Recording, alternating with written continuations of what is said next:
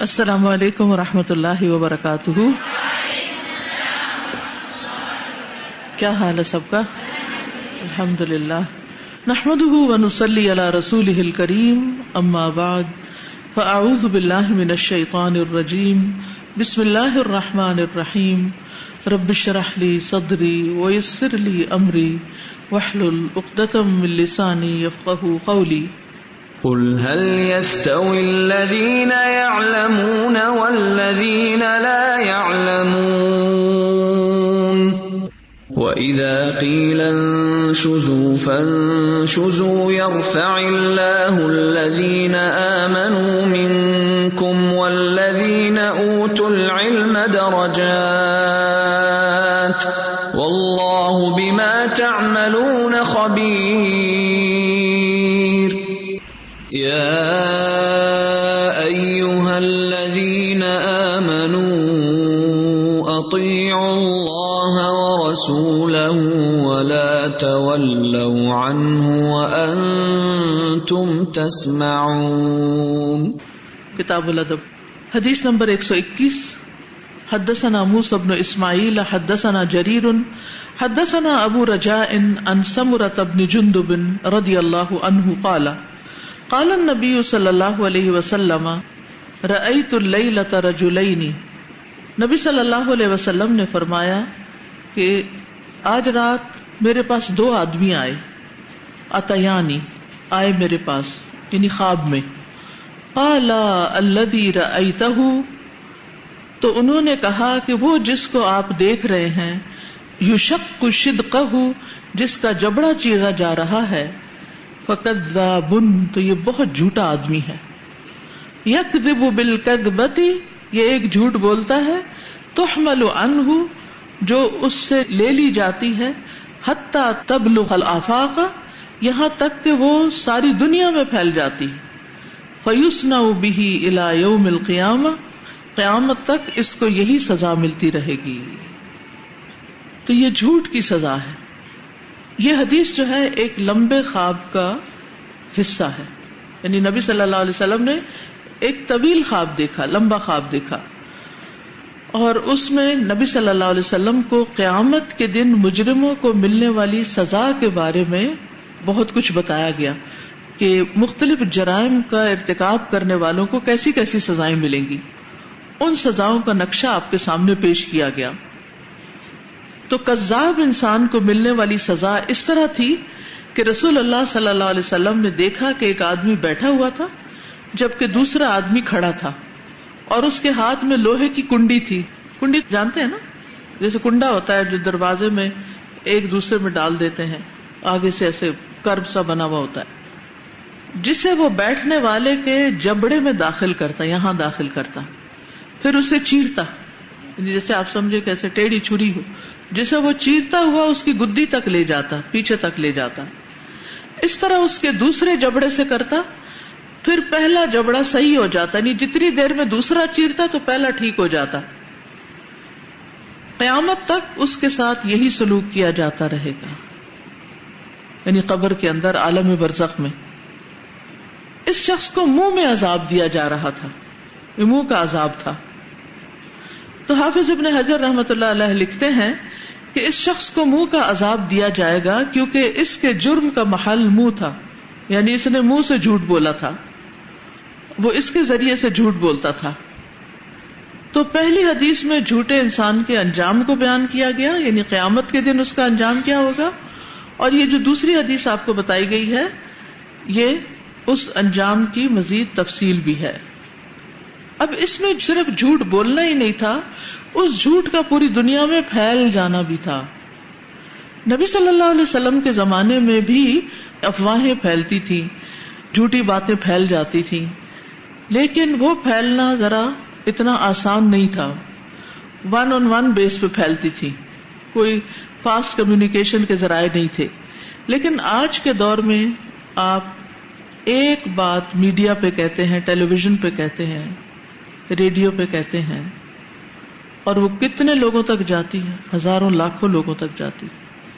بعض اوقات وہ بات ریکارڈ ہو جاتی, ریکارڈ ہونے کے بعد وہ ریکارڈنگ یوٹیوب کے ذریعے یا فیس بک کے ذریعے ہزاروں لوگوں تک چلی جاتی ہے، گویا لٹرلی آفاق میں پھیل جاتی ہے. تبلغ الآفاق، دنیا کے چاروں کونوں میں پھیل جاتی ہے، ہر طرف پھیل جاتی ہے. تو اس لیے بہت ہی محتاط ہونا چاہیے. بعض لوگ حدیث کوئی ہوتی ہے ساتھ لکھ دیتے ہیں بخاری، حالانکہ وہ بخاری میں نہیں ہوتی. اسی طرح جھوٹی باتیں ان کے ساتھ حدیث لکھ دیتے ہیں، آیت کو حدیث بنا دیتے ہیں، حدیث کو آیت بنا دیتے ہیں. جھوٹے فضائل بیان کرتے ہیں، جھوٹی حدیثیں بیان کرتے ہیں، اور وہ کہاں سے کہاں پھیل جاتی ہیں. تو اس لیے دین کا معاملہ ہو یا دنیا کا معاملہ، جھوٹ سے پرہیز کرنا چاہیے اور جھوٹ پھیلانے سے پرہیز کرنا چاہیے. ایک ہے آپ نے کسی کے سامنے جھوٹ بول دیا، وہ بھی بڑی بری قباحت کی بات ہے، لیکن ایک یہ ہے کہ آپ اس جھوٹ کو لوگوں میں نشر کرنا شروع کر دیتے ہیں، اس کی پبلسٹی شروع کر دیتے ہیں. اور جھوٹ کیا خلاف واقع بات، یہ جو جھوٹے اشتہارات یعنی جھوٹی باتیں مارکیٹنگ کے نام سے مختلف جو پروڈکٹس ہوتی ہیں ان کو سیل کرنے کے لیے ایگزیجریشن کی جاتی، حد سے زیادہ مبالغہ رائی کی جاتی کہ اس سے یہ ہو جائے گا، اس سے وہ ہو جائے گا، حالانکہ ہوتا کچھ بھی نہیں، کوئی فائدہ نہیں ہوتا. اسی طرح بعض لوگ کوئی پروڈکٹ بیچ رہے ہوتے ہیں اور اس کی اتنی تعریفیں بیان کر رہے ہوتے ہیں حالانکہ اس کے اندر وہ خاصیت ہوتی نہیں. تو ان چیزوں سے بھی بچنے کی ضرورت ہے کیونکہ اس کی سزا بڑی سخت ہے. آپ نے دیکھا ہوگا کہ اگر کال کے اندرونی حصے میں جبڑے میں کچھ چھالا نکل آئے، دانت میں تکلیف ہو جائے، تو ہمارے جسم میں سب سے زیادہ سینسیٹیو جگہ ہے یہ زخموں کے اعتبار سے، تو اس کی کتنی تکلیف ہوگی. تو اس لیے جھوٹ سے بھی توبہ کرنی چاہیے اور جھوٹ پھیلانے سے تو اور بھی توبہ کرنی چاہیے. اللہ تعالیٰ ہم سب کے گناہ معاف کر دے جو ہم سے بھول چوک ہوئی.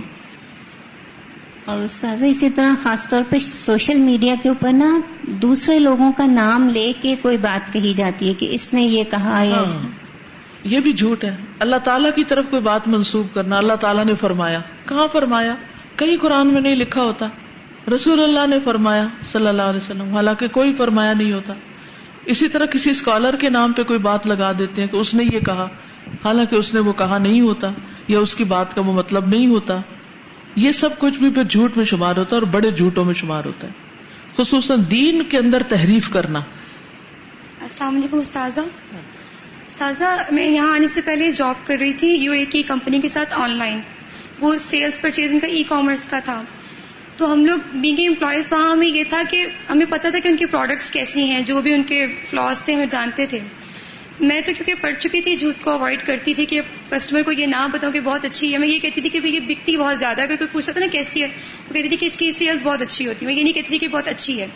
لیکن ہمیں بہت سارے لوگ ایسے تھے جو اپنی جاب کو بچانے کے ڈیفینیٹلی اپنی سیلز کو ہم لوگوں نے کور کرنا ہوتا تھا کہ ہمیں اتنی شام تک چاہیے. تو اس وقت تو بولتے بھی تھے بہت اچھی ہیں، اس کی کوالٹی بہت اچھی ہے، اس کا کپڑا بہت اچھا ہے. تو اس طرح اگر اپنی جاب کو بچانے کے لیے کہ میں نے شام کو اتنی سیلز دینی ہے اور اپنے جو امپلائر ہے اس کی مطلب ڈانٹ سے بچنے کے لیے ہم یہاں کیا کرنا چاہیے؟ جو ایسی جاب چھوڑ دینی چاہیے. یہ بھی سراسر جھوٹ ہے. دیکھیں کتنے لوگوں کا نقصان، اور یہ صرف جھوٹ نہیں، دھوکہ بھی ہے، چیٹنگ بھی، فراڈ ہے. السلام علیکم استاذہ. اس میں ایک دعا میرے مائنڈ میں ایک سچرس چل رہی تھی جس میں آتا ہے کہ اللہم انی اسألک قلبا سلیما ولسانا صادقا، کہ اگر ہم اپنی دعا میں اس کو شامل. بالکل. باب فی الہدی الصالح، اچھے چال چلن کے بارے میں. اچھا کیریکٹر سرٹیفکیٹ کا بھی بنوایا آپ نے، اور وہ سب کا اچھا ہی بنتا ہے. اس کو لکھتے ہوئے بھی یا سائن کرتے ہوئے بھی سوچنا چاہیے کہ واقعی یہ اچھا ہے، جھوٹی گواہی بھی نہیں دینی چاہیے. تو ہدی کہتے ہیں چال چلن کو جو سنت نبی کے مطابق ہو. حدثنا اسحاق ابن ابراہیم قال قلت لأبی اسامۃ احدثکم الاعمش. اسحاق ابن ابراہیم راہوی نے بیان کیا کہ میں نے ابو اسامہ سے پوچھا کیا تم سے اعمش نے یہ بیان کیا؟ سمعت شقیقا، کہ میں نے شقیق سے سنا.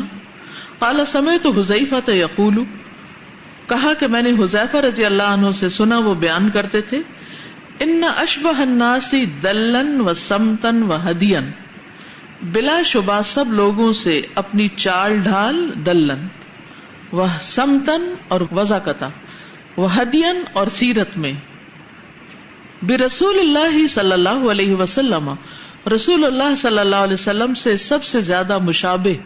اشبہ افعال التفضیل کے وزن پر. کون تھے؟ لبن ام عبد من حین یخرج من بیتہ الی ان یرجع الیہ. عبداللہ بن مسعود رضی اللہ عنہ ہیں. جب وہ اپنے گھر سے باہر نکلتے اور اس کے بعد دوبارہ اپنے گھر واپس آنے تک ان کا یہی حال رہتا کہ وہ نبی صلی اللہ علیہ وسلم کے ہدی اور طریقے پر سب سے زیادہ قریب چلنے والے تھے.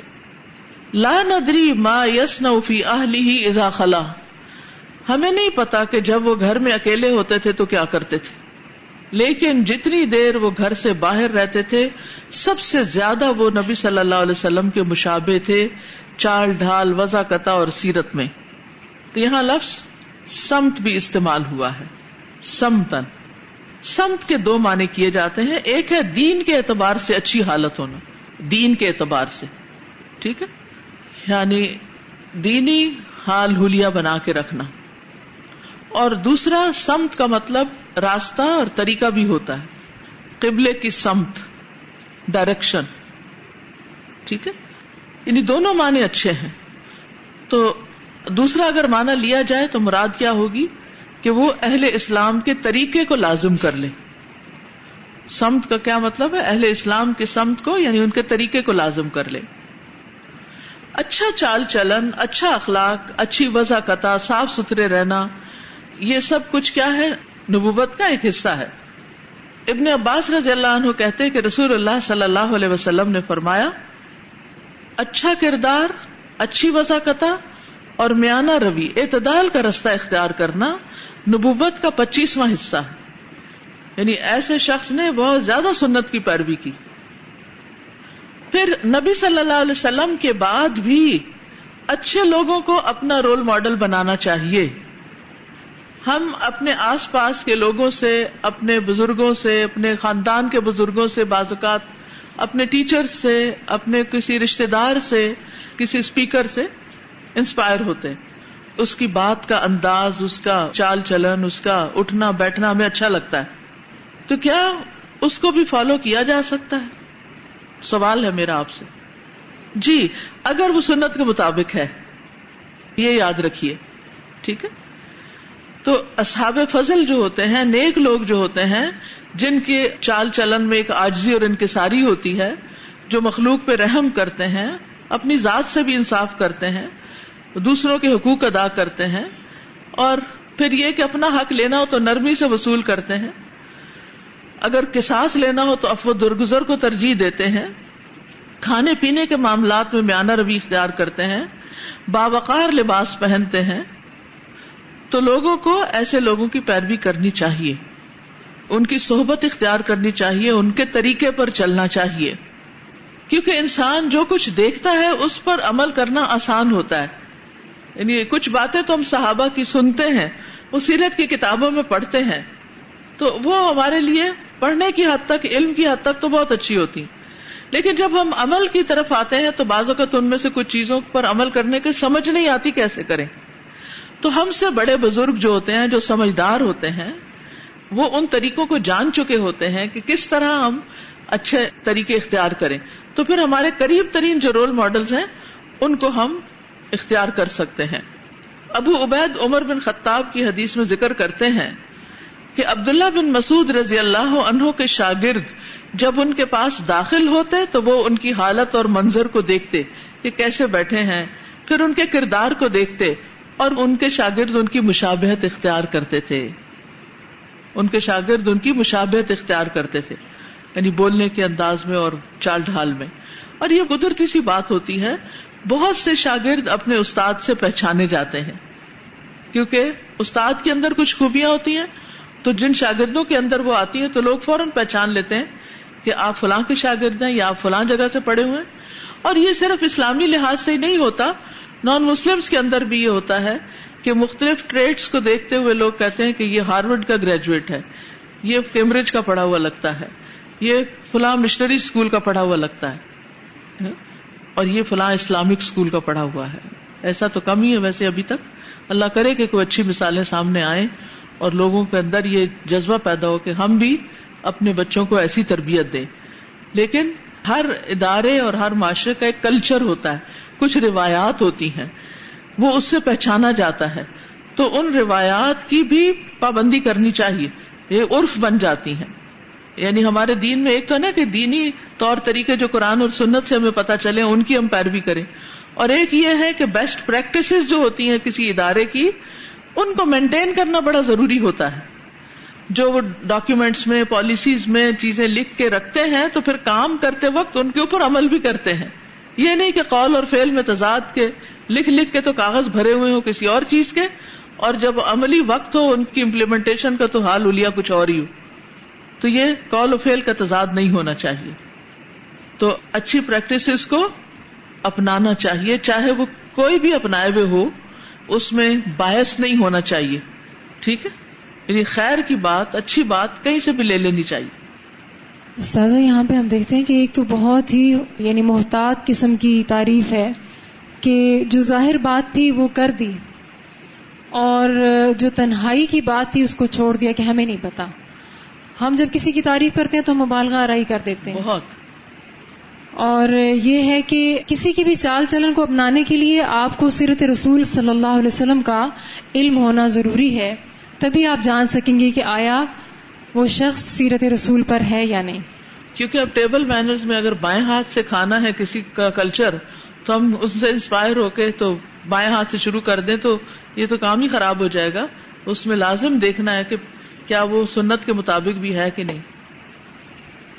جی ریسنٹلی میں نے پڑھا attitudes are caught rather than taught. تو واقعی ایسا ہوتا ہے کہ جو چیز ہم عمل میں دیکھتے ہیں اس کو اپنانا آسان ہو جاتا ہے, اور سکھانے کا سب سے بہترین طریقہ رول ماڈلنگ ہے. یہ بہت بڑی ذمہ داری ہے being a teacher, being a mother, کیونکہ ہم سے ہماری رعایا کے بارے میں سوال ہوگا. تو we are supposed to be role model for them because attitudes are caught rather than taught. کیونکہ سکھا تو دیا ہے but it's not in their action, عمل میں نہیں آ رہا, تو it means we need to practise it first. Sir ji میں یہ سوچ رہی تھی کہ یہ کتنی بڑی موٹیویشن ہے نا کہ یہ جو اس روایت میں ہے کہ اچھی وضاقتہ اور نیک چلنی اور یہ چیزیں جو ہیں یہ نبوت کا 25واں حصہ ہے, کہ انسان ان چیزوں کو اپنے اندر لانے کے لیے اس کو ایک بہترین موٹیویشن مل رہی ہے کہ اللہ کے رسول صلی اللہ علیہ وسلم اور باقی بھی جو انبیاء تھے ان کا اگر یہ طریقہ تھا تو دین خاص طور پر جو لوگ پڑھ رہے ہیں اور سکھا رہے ہیں ان کے اخلاق میں اور ان کی ظاہری حال حلیوں میں یہ چیز بہت اہمیت پھر اس کو حاصل ہو گئی ہے. بالکل. وضاقتہ میں کیا کیا چیزیں آتی ہیں؟ لفظ تو پڑھ لیا وضاقتہ, تو اس میں کیا کچھ آتا ہے؟ لباس آتا ہے, اور بال آتے ہیں, ناخن آتے ہیں. ہم درس دے رہے ہیں اور ہمارے ناخن اتنے بڑھے ہوئے ہوں تو ہم سنت کے مطابق تو نہیں چل رہے نا. پھر اسی طرح یعنی بال اگر کاٹنے والے ہیں اور وہ ایسے ہی لٹک رہے ہیں جیسے لڑکوں کے خاص طور پر. پھر اسی طرح لباس کے اندر بھی باحجاب لباس ہو, سطر والا لباس ہو, نہ کہ اتنا ٹائٹ ہو کہ آپ کا جسم ننگا ہو رہا ہو. تو چاہے آپ کتنی بھی ڈگریاں حاصل کر لیں, لیکن اگر آپ کی وضاقتہ اسلامی نہیں ہے, اسلام کے اصولوں سے ٹکراتی ہے, تو یہ علم آپ کے خلاف حجت بنے گا. اور میں تو امام بخاری کی ذہانت پہ حیران ہوتی ہوں. یعنی یہ ایک اکثر سوال رہتا ہے نا کہ کیا نبی صلی اللہ علیہ وسلم کے علاوہ بھی کسی کے طریقے کو اختیار کیا جا سکتا ہے؟ لوگ پھر کہتے ہیں نہیں یہ شخصیت پرستی ہو جاتی. شخصیت پرستی تو اندھا دھند کسی کو فالو کرنے کا نام ہے. کسی بھی انسان سے صحیح چیز لے کر وہ کر رہا ہے کسی خاص طریقے سے, اس طرح کرنا. جیسے میں نے آپ کو شاید بتایا ہو کہ جب سے میں نے پڑھا کہ تسبیح صرف دائیں ہاتھ پہ کرتے ہیں تو میں حساب میں کافی کمزور ہوں, تو مجھے 33 دفعہ کا حساب یاد نہیں رہتا تھا کہ کیا کروں. تو مسجد نبوی میں ایک دفعہ میں نے دیکھا کہ جاپنیز یا انڈونیشین کوئی ایسی لڑکی تھی, میرے ساتھ ہی اس نے آ کے جائے نماز بچھا لی مغرب کی نماز کے بعد. تو میں نے دیکھا کہ اس نے نماز کے بعد تسبیح کرنا شروع کی. تو 33 اس نے کیسے کیے, 3 دفعہ اوپر کو لے گئی, 3 دفعہ نیچے لے آئے, تو 2 ہاتھوں کے ہو گئے نا. اور پھر آخر میں آپ 3 دفعہ کر لیں. تو میرا تو مسئلہ ہی آسان ہو گیا. جو میں اتنے عرصے سے الجھی ہوئی تھی اس چھوٹی سی چیز میں کہ میں 1 دفعہ کرتی, پھر دوسری دفعہ کرتی, بعض اوقات میں کہتی شاید 1 دفعہ کیا, پھر 1 دفعہ اور کر لیتی, یعنی سنگل ٹائم جب کرتی. تو بعض اوقات آپ کسی انسان کو کوئی کام کرتے ہوئے دیکھتے ہیں اور وہ اتنا آسان ہوتا ہے, اتنا ہینڈی ہوتا ہے کہ انسان کو اپنانے میں دیر نہیں لگتی. تو اسی لیے جو بچے بزرگوں کی صحبت میں رہتے ہیں وہ ان سے بہت کچھ خاموشی کے ساتھ سیکھ جاتے ہیں. آج ایک چھوٹی سی بچی نے مجھ سے کہا آپ گاؤن کیوں پہن کے آتی ہیں کلاس میں؟ میں حیران ہو گئی اس کی ذہانت پہ اور اس کی آبزرویشن پہ. یعنی شاید یہاں آنے والے بچوں میں سب سے چھوٹی وہ ہے. تو میں اتنی حیران ہوئی کہ ایک اتنا چھوٹا بچہ بھی یہ دیکھ رہا ہے کہ کون کس لباس میں آ رہا ہے. تو جب ہم یہاں آ کر بھی اپنا لباس درست نہیں کرتے تو جو لوگ باہر سے آتے ہیں, جو نئے آتے ہیں, جو چھوٹے بچے آپ کو دیکھتے رہتے ہیں, وہ تو یہی سیکھیں گے نا کہ یہ سب کچھ اسلامی ہے, کیونکہ یہ اسلامی ادارہ ہے, اس میں جو کچھ ہوتا ہے سب ٹھیک ہے. جو یہاں کی بڑی باجیاں کرتی ہیں وہ تم کر لو, چاہے سینہ ڈھانکیں یا نہ ڈھانکیں, چاہے تنگ پاجامہ پہنے, چاہے بال ننگے کریں, کچھ بھی کریں تم بھی وہی کر لو, کیونکہ یہ باجیاں اسلامی ہیں. ایک اسلامی ادارے کا ایک تشخص ہوتا ہے نا, ایک اسلامک اسکول ہے تو اس کا ایک تشخص ہے. تو اس لیے ہمیں اپنے آثار سے بھی بہت محتاط رہنا چاہیے کہ ہم کیا آثار چھوڑ رہے ہیں. انا نحن نحیی الموتى ونکتب ما قدموا وآثارهم وکل شیء احصیناہ فی امام مبین. ہر چیز لکھی جا رہی, ایک کھلے دفتر میں سب کچھ لکھا جا رہا ہے, جو ہم کر رہے ہیں اور جو ہم اثرات چھوڑ رہے ہیں.